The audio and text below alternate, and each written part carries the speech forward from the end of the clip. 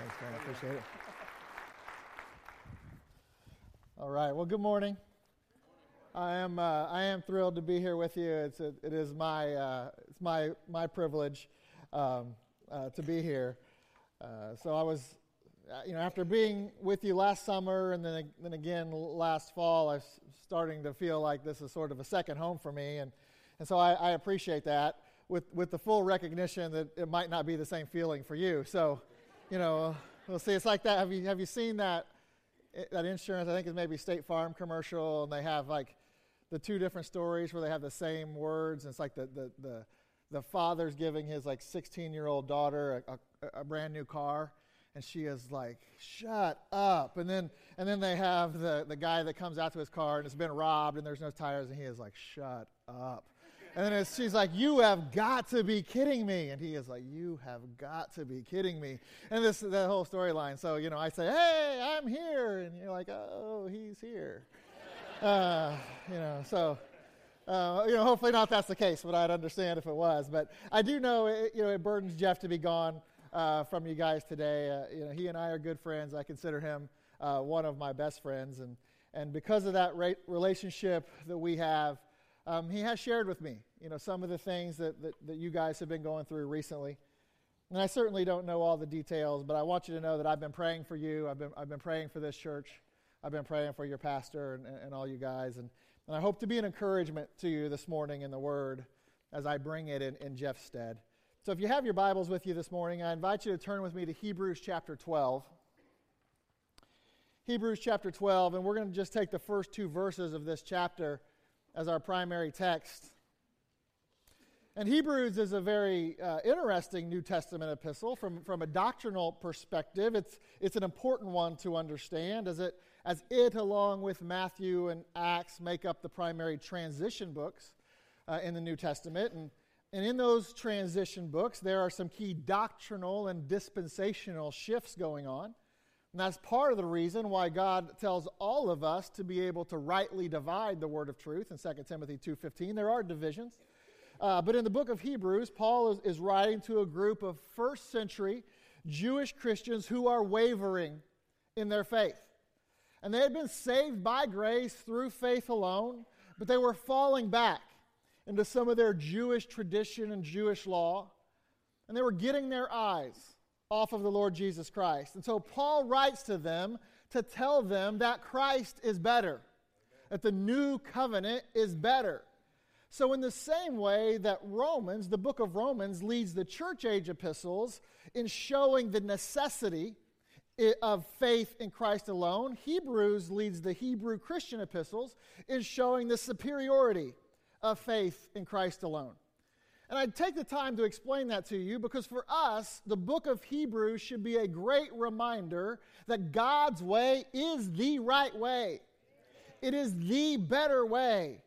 And it should show us the importance of holding on to faith so that Christ can work in our lives, especially during those times of wavering, those times of confusion, those times of trial, tribulation, and temptation.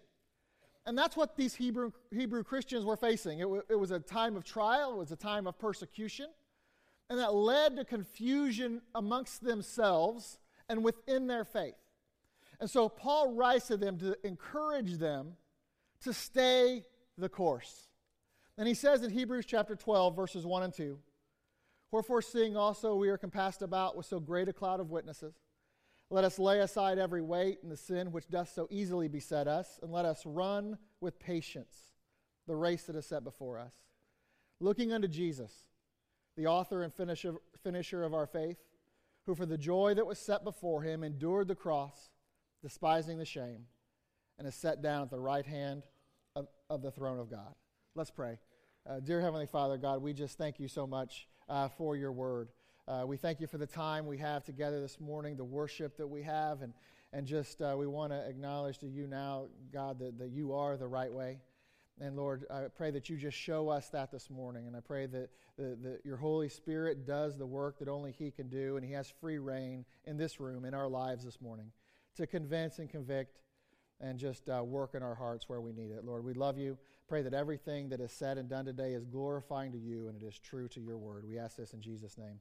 Amen. So as you can see here in Hebrews chapter 1, Paul compares our life to a race. And this isn't the first time that Paul has used this analogy. We also see at the end of 1 Corinthians chapter 9, verses 24 through 27. Paul says, Know ye not that they which run in a race run all, but one receiveth the prize, so run that ye may obtain. And every man that striveth for the mastery is temperate in all things. Now they do it to obtain a corruptible crown, but we an incorruptible. I therefore so run, not as uncertainly, so fight I, not as one that beateth the air, but I keep under my body, and bring it into subjection, lest by any means, when I have preached to others, I myself should be a castaway.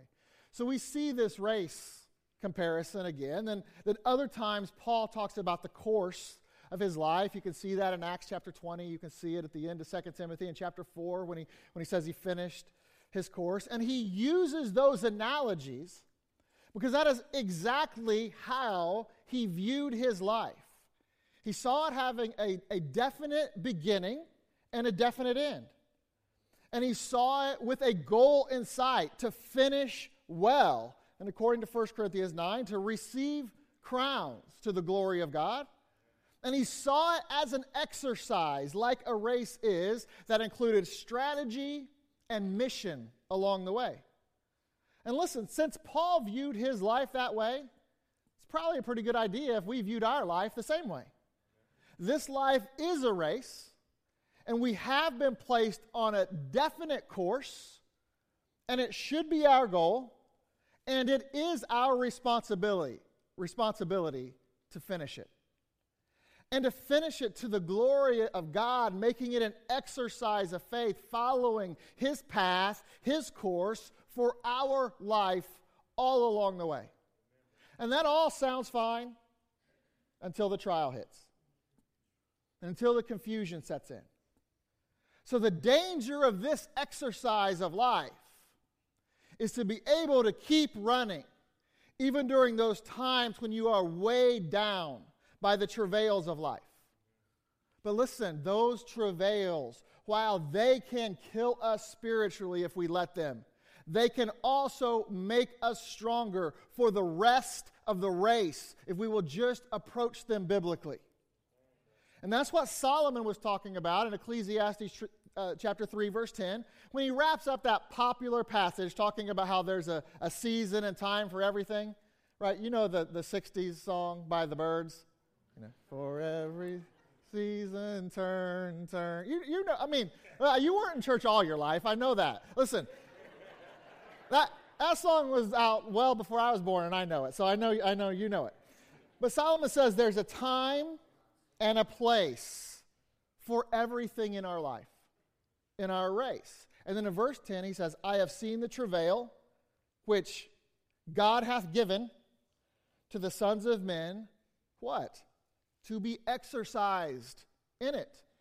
Solomon said our life will have times of travail, even sometime by God's design. But their purpose is our exercise. And we need to get stronger, get in better shape for what the rest of the race has in store for us. So keep running. Don't get distracted. Don't get tempted. Don't look back and get tripped up. Don't quit. Don't lose your way.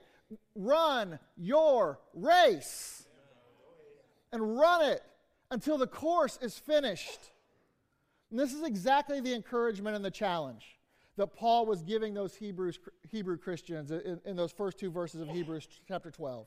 And they apply to us as well. And out of these two verses come four instructions, four exhortations that I just want to pull out of the text for you on how to run your race so that you don't fall. And the first couple of these are very, very straightforward. They're very simple. But then the last two I want to dive into just a little bit deeper. But with that in mind, the first exhortation that we see Paul outline for us is that you need to run with family. You need to run with family. When it comes to running your race, the course that God has for you, we need to know that it is important to run with family. Paul starts out Hebrews 12:1 by saying, wherefore, seeing we also are compassed about with so great a cloud of witnesses. And of course, he's hearkening back to chapter 11, commonly referred to as the Hall of Faith. And he's saying, listen, guys, I know you're going through some hard times, and there is confusion out there, and you might feel alone, and you might feel torn, but you're not. You're not alone. There are those that have gone before you, and they have faced hardship too, and they fought a good fight. And they kept the faith. They finished their course. They didn't get caught up and tripped up. And it was sort of like God reminding Elijah, you remember in 1 Kings, that even though he felt like he was the only one serving God, that God had to remind him that there were 7,000 in Israel that hadn't bowed their knee to Baal. And that's kind of what Paul's doing here. And look at how Paul explains it at the end of chapter 11, starting at verse 36. After going through the long list of those who by faith ran their race, Paul says, and others had trial of cruel mockings and scourgings, yea, moreover, of bonds and imprisonments. They were stoned, they were sawn asunder, were tempted, were slain of the sword. They wandered about in sheepskins and goatskins, being destitute, afflicted, tormented.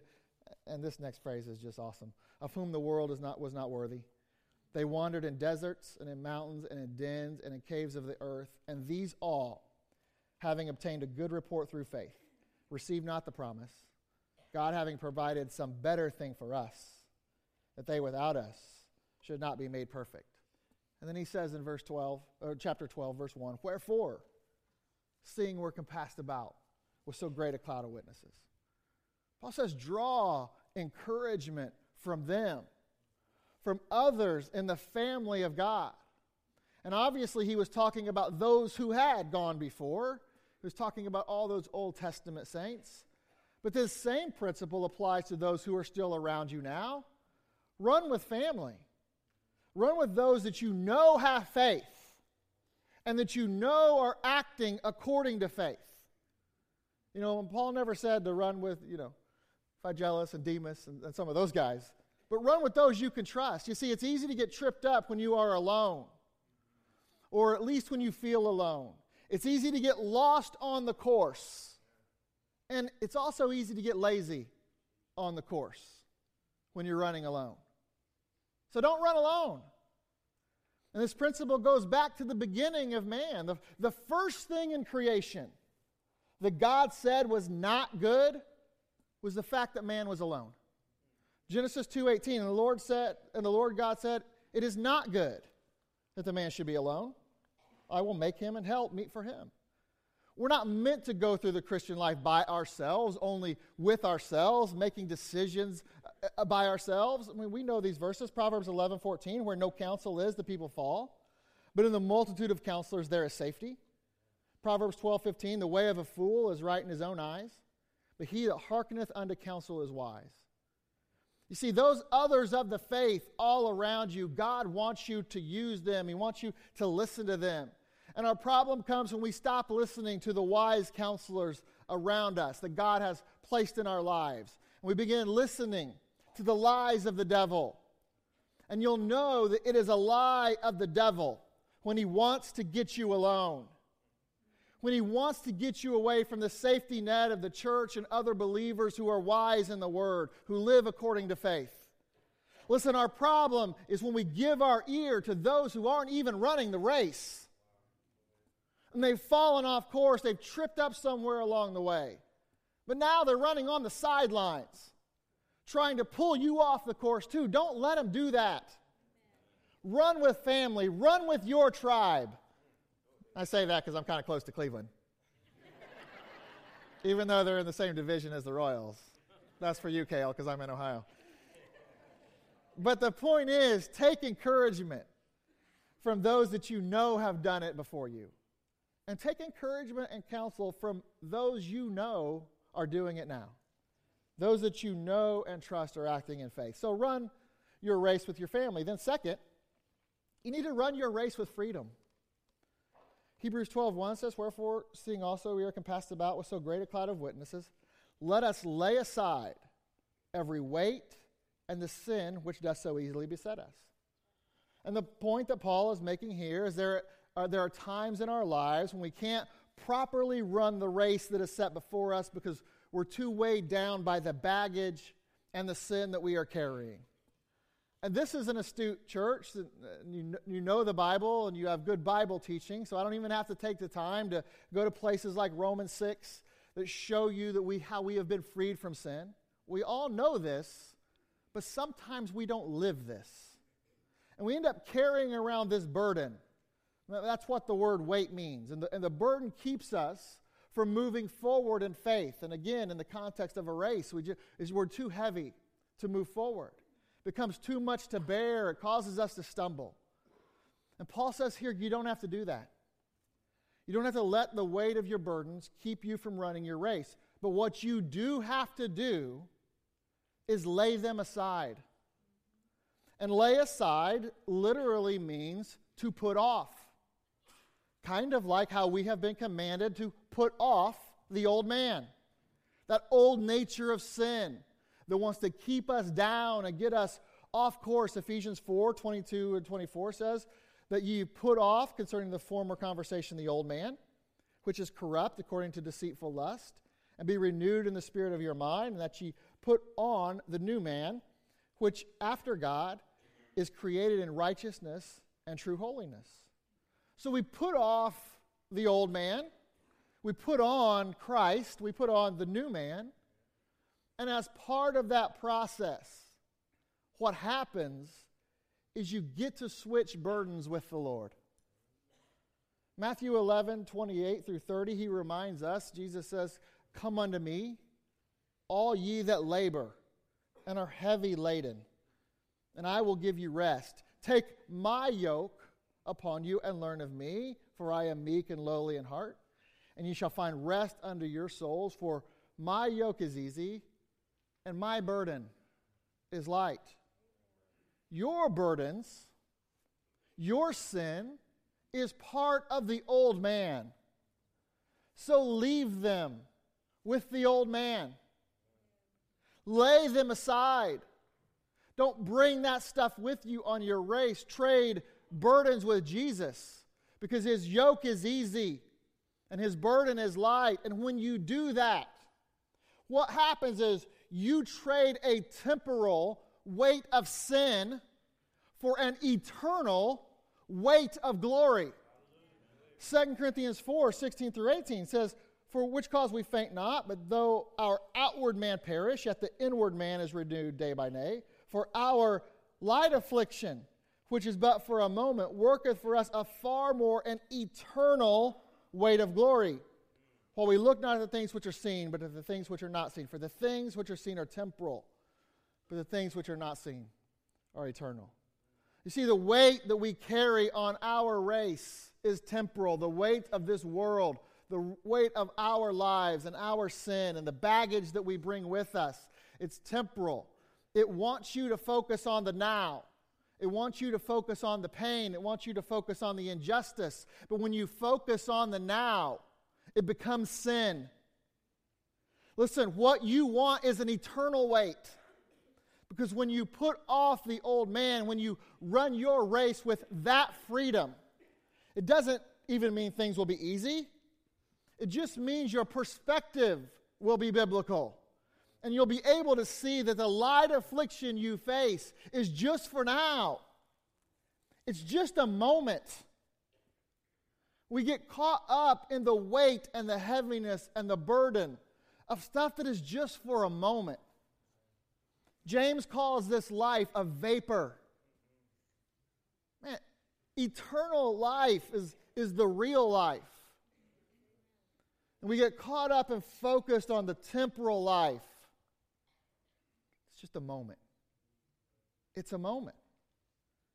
But if you keep running the race during those moments, during the affliction, there is an eternal reward that will come out of that, eternal weight of glory. Man, let's run that race for His glory in the power of the Spirit.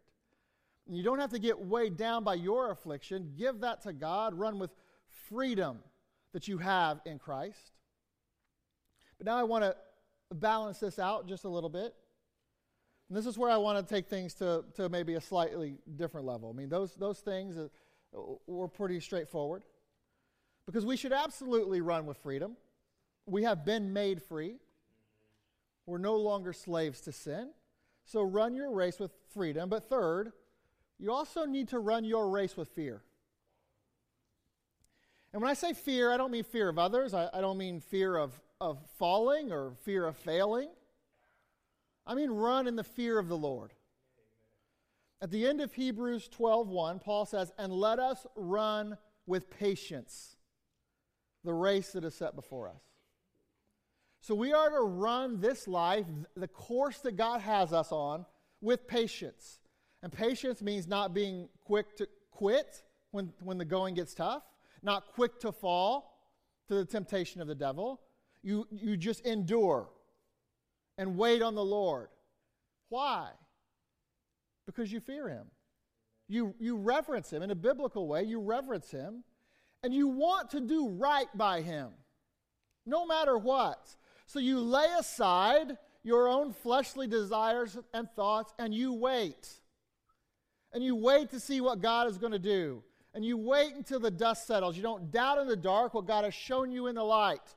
You don't move off course until you know for sure that God has changed the course.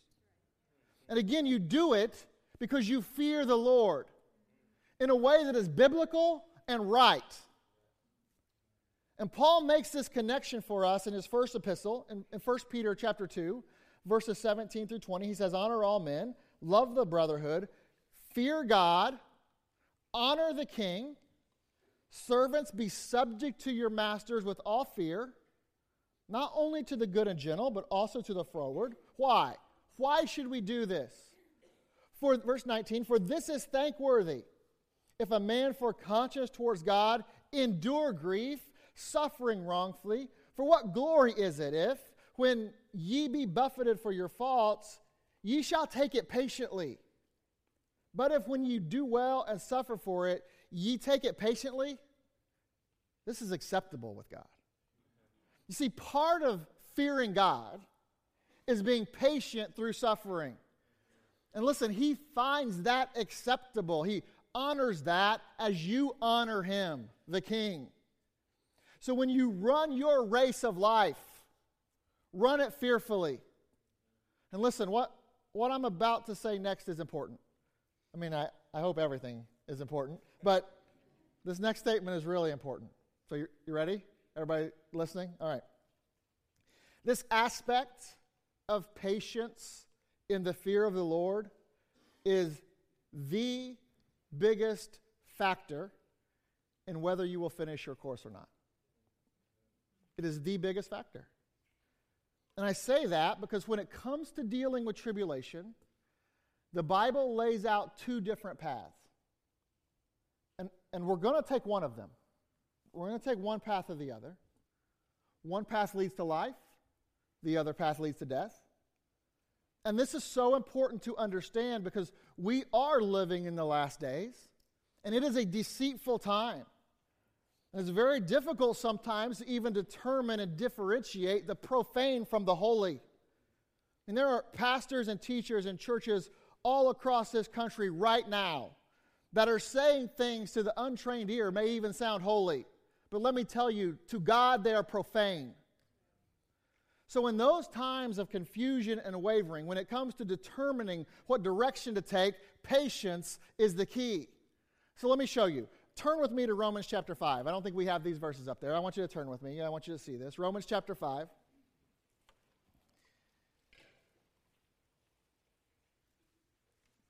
And you guys have seen these verses before, I'm sure.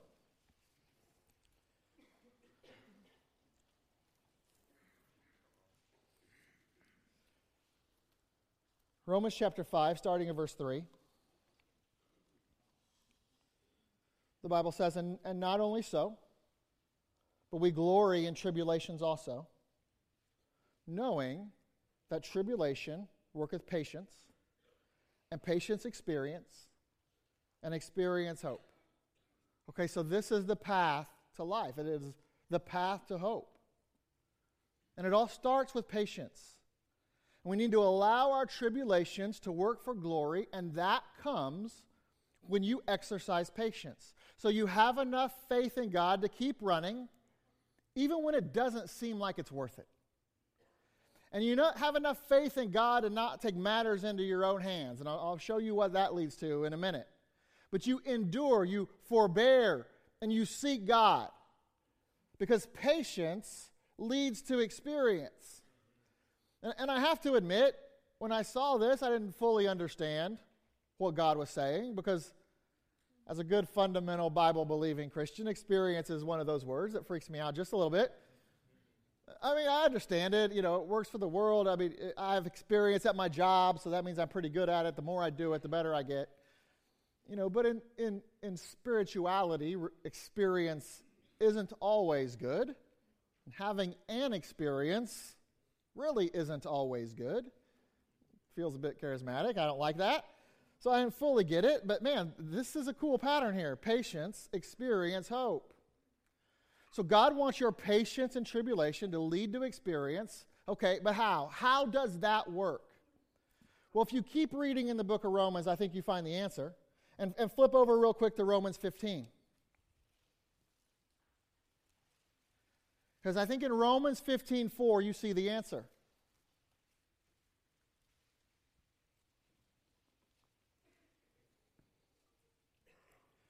Romans 15:4, for whatsoever things were written aforetime were written for our learning, that we through patience and comfort of the Scriptures might have hope. Okay, so wait a second. This is sort of like Hebrews 12:1, because we're instructed to take encouragement from the Old Testament, those Old Testament saints. Whatsoever things were written aforetime were written for our learning, for our encouragement, for our edification. So run with patience. But not just that, because when we run our race with patience, we find a strikingly similar pattern to Romans 5. It starts with patience. It ends with hope. But there's something different in the middle. And so God said, Troy, you don't have to be scared of experience. You've been having experiences all throughout your life. And those experiences are found when you gain the comfort of the Scriptures. That's what's in the middle. And they encourage you to keep going. And so what this means is that as you are running your race and you hit a bump, maybe you come to a hurdle and you didn't even know this was a hurdle track. You'd signed up for the mile, and there's the mile. Like, what happened? Your move is to be patient and seek God through His Word. And it's just that simple. And when you seek God through His Word, sincerely and patiently and fearfully, you have a promise that you will find comfort. And that comfort does lead to experience, because when you hit the next hurdle, you can look back and say, I trusted God in that last thing. I can trust Him in this. He didn't fail me before. Why would He fail me now? And out of that comes hope. Hope for a better tomorrow. Hope for an eternal weight of glory. Hope to be able to say like Paul, I have finished my course. A hope based on the fact that one day soon you will see Him face to face. That is real life. That is the hope that we have to cling to, especially in times of struggle. So listen, any hope that is not based on your patience and God's comfort through His Word is a lie.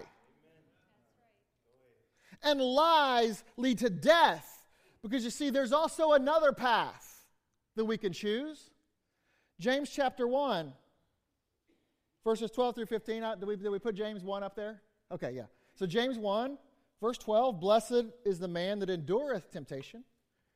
For when he is tried, he shall receive the crown of life, which the Lord hath promised to them that love Him. Let no man say when he is tempted, I am tempted of God, for God cannot be tempted with evil, neither tempteth He any man. But every man is tempted when he is drawn away of his own lust and enticed. Then when lust hath conceived, it bringeth forth sin, and sin, when it is finished, bringeth forth death. So if Romans 5 is the path to life, James 1 is the path to death. And James says, hey, good on you if you endure temptation. And right? And then you know what endure means? It means be patient. Blessed is that man. But if you're not patient, that temptation will lead you to being tempted. And I wish we had time to drive into all the differences between tribulation and temptation and where they lead, but we don't. But that temptation will lead you to being tempted and drawn away. 2 Peter 3:17 talks of this same issue. Peter says, "Ye therefore, beloved, seeing ye know these things before, beware lest ye also, being led away, drawn away, with the error of the wicked, fall from your own steadfastness." And your own steadfastness is running your race with patience. Don't be led away from that. Don't be drawn away by your own lust, because that leads to death. You see, instead of patience, experience, hope, we have lust, sin, death. And what a contrast. And the key is the correlation and the choice between the first word in each list: patience or lust. And we don't usually think of those two words being opposite of each other. But in this context, they absolutely are. Because just like our last point, lust is about the temporal, and patience is about the eternal. Patience is about hope. It leads to hope, and is about the hope of seeing your Savior face to face. So you know what? You don't want to mess that up. You want to stand at the judgment seat of Christ blameless before Him. But lust is about now. It is about your will. It is about your desires. It is about you. And if you let that lust take root, it will bring forth sin. And sin always, 100% of the time, leads to death. Romans 6:23 and a slew of other verses. And you might be saved, and if you are saved, you will end up in heaven, but you will not finish your course. And the life that God has for you will die. And you will not stand at the judgment seat of Christ blameless. And the decision to make is yours: lust or patience, now or eternity, you or Him. And listen, as you study the Word, this is a pattern you will see all throughout Scripture. Let me just give you a couple of examples. We'll do the path to death first. Look at Numbers chapter 21. Numbers chapter 21, verse 4, it says, "And they," the Israelites, "journeyed from Mount Hor by the way of the Red Sea to compass the land of Edom, and the soul of the people was much discouraged because of the way." There's lust. They were discouraged because they didn't like God's way. And what did it lead to? And the people spake against God and against Moses. It led to sin. "Wherefore ye have brought us up out of Egypt to die in the wilderness, for there is no bread, neither is there any water, and our soul loatheth this light bread. And the Lord sent fiery serpents among the people, and they bit the people, and much people of Israel died." And sin leads to death. But the path to life, I'll just give you an example. We won't even turn there, but think about Jesus. When he at the beginning of His earthly ministry, He'd fasted for 40 days, 40 nights. He was led up, the Bible says He was led up of the Spirit into the wilderness to be tempted of the devil. Right? You remember that story? You can find that in Matthew 4, Luke 4, Mark 1, but it's just, one verse, one phrase in one verse in Mark 1. So I want you to think about that for a second. I want you to think about what Jesus did. The devil tempted Him with food. He was just still not at the end of a fast. He tempted Him with exaltation. He tempted Him with kingship. But what did Jesus show? He showed patience. And do you know why He showed patience? Because it wasn't the right time. To every season. Turn, turn, turn. The stuff that the devil tempted Him with was all for the future. And so He didn't need the temporal, because He was focused on the eternal. When it all will be worth it. And then how did He show His patience? Through experience, as He quoted Scripture. And it is written. It is written. It is written. Scripture that I'm sure had been used by Him to comfort Him in His life. So He had hid it in His heart, and He relied on that experience. And when it was over, in Matthew 4:11, the Bible says that the devil left and the angels came and ministered to him. That is hope. And by the way, in Luke's account, it says the devil departed from Jesus, and Jesus returned in the power of the Spirit. And we don't even have time to get into the connection between hope and power and resurrection. But it's there if you want to study it out. See, this pattern is everywhere. And if you want another assignment, study the two malefactors that were with Jesus on the other crosses in Luke 23. One chose a path of life, one chose a path of death. One chose patience, one chose lust. You know why he chose patience? Because he was looking for eternity. And one is alive with hope today, and the other's not. So this decision-making process for us is so important as we run our race for the Lord. Because you are going to face hurdles. We know that. We have this promise from Scripture. We're going to face trials. We're going to face struggles. We're going to face hurdles in life. And our move is patience. That's the move we have to make. God really makes it simple for us. He didn't give us a whole bunch of options. He's like, okay, here's what you do. You choose patience. We just have to do it. And I'm telling you, this is something that none of us want to get wrong. Because the stakes are too high. That's why you run your race with fear. Fearing the Lord, making decisions based on Him and not you. And that leads to our last exhortation, which is really tied to the one we just talked about. So in conjunction with running your race with fear, you also need to run your race with focus. Because Hebrews 12:2 tells us how we are to run our race with patience. We are to run looking unto Jesus, the author and finisher of our faith, who for the joy that was set before him endured the cross, despising the shame, and is set down at the right hand of the throne of God. So as we run our race, we need to be constantly focused on Jesus, who is the author and finisher of our faith. And looking unto Him is how the Christian life began. Through the prophet Isaiah, God tells us this in Isaiah 45:22. He said, "Look unto me, and be ye saved, all the ends of the earth, for I am God, and there is none else." And if you know anything about Charles Spurgeon, if you know his history, this is the verse. This is his testimony that this is the verse that was used when he got saved. And it was a snowy night, and he was walking to the church he had been attending, and he couldn't even get there. And so he goes to another church. The regular pastor couldn't even make it that night because of the storm.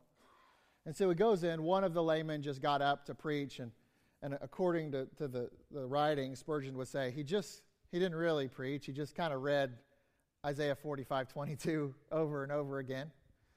And he said he was just sitting towards the back and sitting on the back pew, and he said he caught eyes with the guy that was speaking. And he said that the guy that was preaching that day just pointed to him and said, and I read this verse again one more time, and said, "Son, if you look to Jesus, He'll save you." And Spurgeon's testimony is, "I looked." It's how our Christian life began. It's how it begins. It's also how the Christian life will end. 1 John 3:2 says, "Beloved, now are we the sons of God, and it doth not yet appear what we shall be.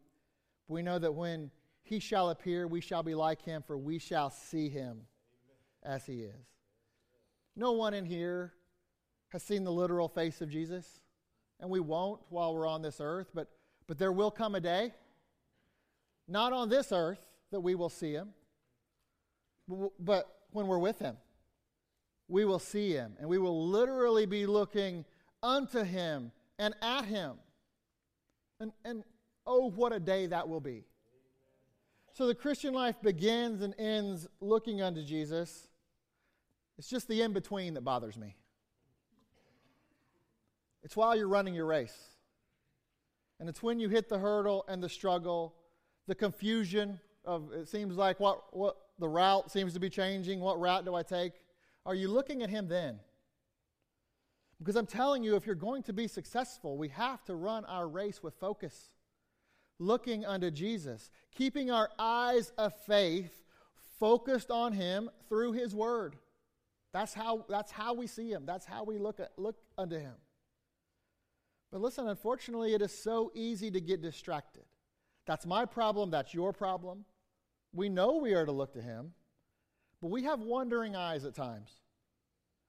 And when it comes to the distractions you face while running your race, I think they can be broken down into three primary ways. And this certainly is not an exhaustive list, but I think these are the three kind of big ones. And you see these distractions all throughout Scripture as well. But I want to show them to you through three different events in the life of Peter. And I'll do this quickly. And, all throughout the Gospels, Peter, he was just quite the piece of work. I mean, he got it figured out, and those epistles are awesome. But, man, through the Gospels, that dude was a piece of work.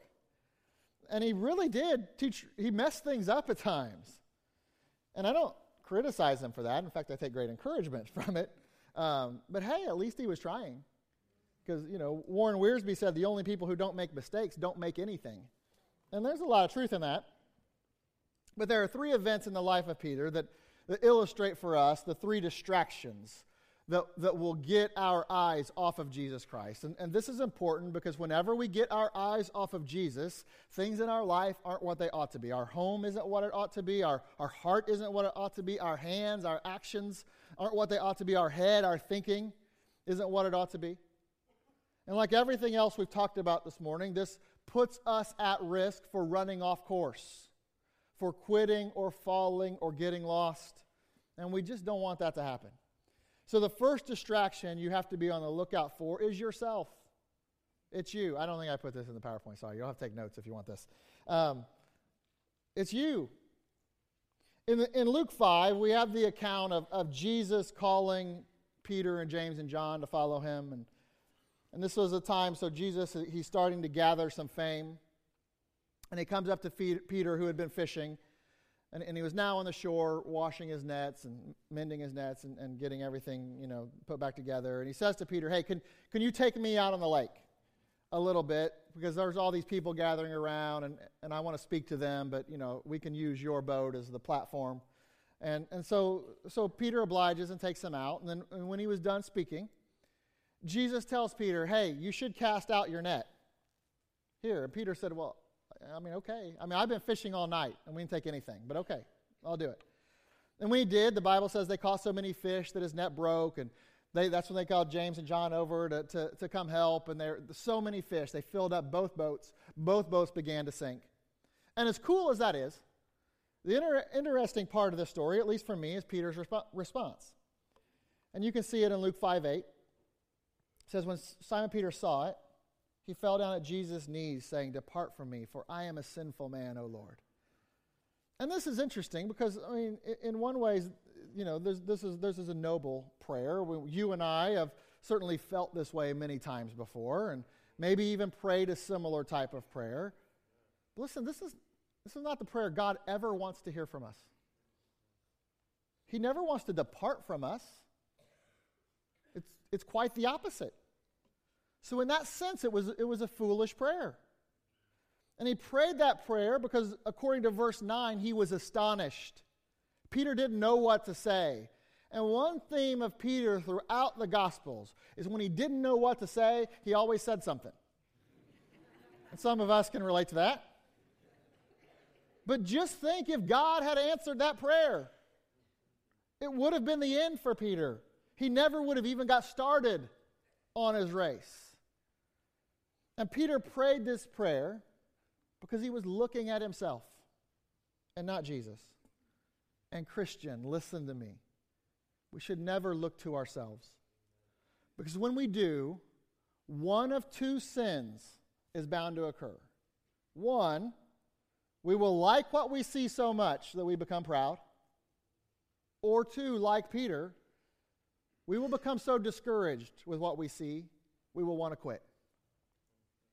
But either way, if you are looking at yourself, you will get in trouble. And I'm not saying that you don't recognize that you are a sinner. Of course, You have to recognize that to be saved. We need to acknowledge that to maintain our fellowship with God all along the way. I mean, Paul called himself the chief of all sinners, but he also said he was forgetting those things which are behind and reaching forth unto those things which are before. The key is acknowledging sin to the point of cleansing yourself, according to 2 Corinthians 7:1, but staying focused on Jesus. If your focus is your sin, that could be out of balance. If your focus is on your righteousness, your own righteousness, that's clearly out of balance. The focus has to be on Jesus and his righteousness. And then the second distraction is your circumstances. In Matthew 14, you might remember the story of when the disciples were out to sea, and there had been a lot to lead up to this, but they were out to sea, and they see someone walking on the water. Probably not an everyday occurrence. So they ask, who is it? I don't know what you'd ask. I guess that's a natural question. And the response they got was, it was the Lord. And so Peter said, Lord, if it's you, let me walk on the water too. Bid me to come. And so Jesus said, come on. Matthew 14, verses 29 through 31, and he, Jesus, said, come. And when Peter was come down out of the ship, he walked on the water to go to Jesus. But when he saw the wind boisterous, he was afraid. And beginning to sink, he cried, saying, Lord, save me. And immediately Jesus stretched forth his hand and caught him and said unto him, O thou of little faith, wherefore didst thou doubt? So Peter was going along, doing something that we could only dream about, but he got distracted. He got caught up in the wind. And do you see what it says there in verse 30? When he saw the wind boisterous. Now, the interesting thing about that is you can't actually see wind. You can only see the effects of wind. You can see the leaves blowing or the waves rising. You can feel it. You can hear it. You just can't see it. And the effects of the wind made Peter stop looking at Jesus and start looking at everything else. All the bad stuff that was going on around him. All the stuff he was feeling. And that's what we do all the time. We let the circumstances of our lives and the effects of all that we're dealing with get us distracted. And listen, if we do that and lose our focus, we'll never finish the race that God has for us. And I want you to know you don't have to ignore the circumstances. Sometimes you cannot ignore them. And God doesn't even necessarily ask you to ignore them. But the key to victory is this. Don't look at Jesus through your circumstances. Look at your circumstances through Jesus. And what I mean by that is don't put, if you are here and Jesus is here, don't put your circumstance between you. Don't look at Jesus through your circumstances. Put Jesus between you and your circumstances. So when you're looking at your circumstances, you're looking through the eyes of Jesus. You see, when Peter saw the wind, he should have thought, yeah, these winds are crazy. But there's Jesus. I'm going to see him first. He's still there. And I know that there are people in this room right now, and you are being whipped by the circumstances of your life. And you get up each morning, and it doesn't even feel like your coffee is kicked in. And boom, there is the wind. And I just want you to know that Jesus knows. And he's there. And you just need to look at your circumstances through him. Stay focused on him. And he's not, we know there's no temptation taken us that is common to man, and he's made a way of escape. He's not going to give us, we hear this, we say this all the time, he's not going to give us more than we can bear. And there is a progression in the Christian life. There's even a progression, and this is not even in here, but so there's an interesting progression that you see in Scripture with, there are three major times that Jesus dealt with his disciples, two of them specifically with Peter, when he was on the sea, which is The sea is a great picture in the Bible, and the waves of the sea, picture our life and the waves that we have. And there's a journey, right? And you can see that in the book of Jonah. You can see this a few different places, that the sea is a journey, and again, kind of our life. And there's 3 different times, so we just looked at 2 of them. The first time was Luke 5 account. The second time, the third time, actually, Matthew 14. The second time was, you can see it in Mark 4, Matthew 8, where Jesus was asleep on the ship and the storm. You remember that account? Well, so look at the progression there. The first time, Jesus was in the boat, there was no storm. The second time, Jesus was in the boat, but there was a storm. The third time, Jesus wasn't in the boat, and there was a storm. There's a progression that God will take you through. And those storms might get harder and bigger, and Jesus may seem further and further away, but he's not. He's not going to leave you on your own. He's there for you. You just have to stay focused on him. And then lastly, the third distraction. So we have ourselves, we have circumstances. And then the third one is just others. They may be other runners or they may be spectators, but if your focus is wrong, they can be a distraction. And obviously, as we started this message, the right people can and should be a great encouragement and counsel to us. And we should run with them. But at the point that anyone other than Jesus becomes your focus, you've gone too far. And Peter experienced this in John chapter 21. This is after the resurrection, right before the ascension. And Jesus is making himself known, right? He's making himself known to the 500, to his disciples first, and this is part of that process. And he has that famous conversation with Peter when he asked him 3 times, "Lovest thou me more than these?" And he asked him that 3 times because Peter had denied him 3 times. And Peter answers yes to each question before Jesus gives him the same command that he did in Luke 5. Follow me. And through that process, Peter's restored. I mean, because if you study that out, Peter's off the wagon, man, at that point. But he's restored. But the distraction came in verse 20. And then Peter turning about, after Jesus said, follow me. Then Peter turning about, seeth the disciple whom Jesus loved, that's John, seeth the disciple whom Jesus loved following, which also leaned on his breast at supper and said, Lord, which is he that betrayeth thee. Peter, seeing him, saith to Jesus, Lord, and what shall this man do? You see, you can be distracted by yourself, and you can be distracted by your circumstances, but in some ways, the worst distraction of all is other Christians. I think the chief sport of many believers is people watching.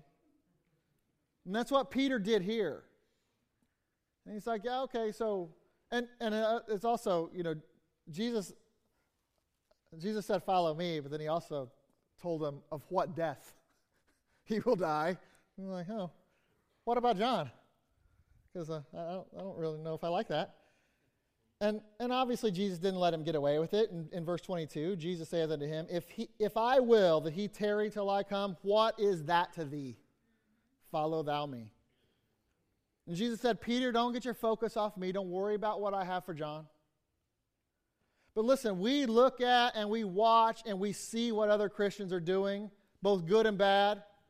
And we sit and we listen and we ponder, all the while getting our eyes off of Jesus and distracted from running the race that he has given us to run.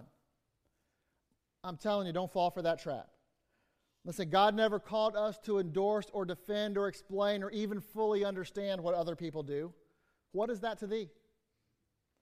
A guy came to D.L. Moody one day and said, Mr. Moody, I don't like your methods. He was talking about church, and he's like, I don't really like your methods. I don't like the way you're doing things. And Moody said, well, I don't much like them either. What are your methods? And the guy said, I don't have any. So Moody said, well, I'll stick to mine. What is that to thee? Just do what you know God is calling you to do. And I'm telling you now, if you have become an expert on the life of some other Christian, watch out. You are bound to fall. And again, this doesn't mean we can't help each other. Of course we can and we should. Again, it has to be done with Jesus as the focus and looking at them through Jesus. So I know we're almost out of time, but I want to encourage you this morning to run your race and run it well. There's too much to be done. The time is too short to mess it up now. Run your race, run it well, looking unto Jesus, the author and the finisher of our faith. And if, like Isaiah 45:22 says, if you've never looked to him and you're not saved, and you should look to him today. You should be able to leave today and say like Spurgeon did that day, I looked. Because if you look, you will find. He will not hide himself from you. He loves you. He knows the trials. He knows the struggles. He's just asking you to choose patience over lust. He's asking you to choose him over yourself. Dear Heavenly Father, God, we love you. We thank you.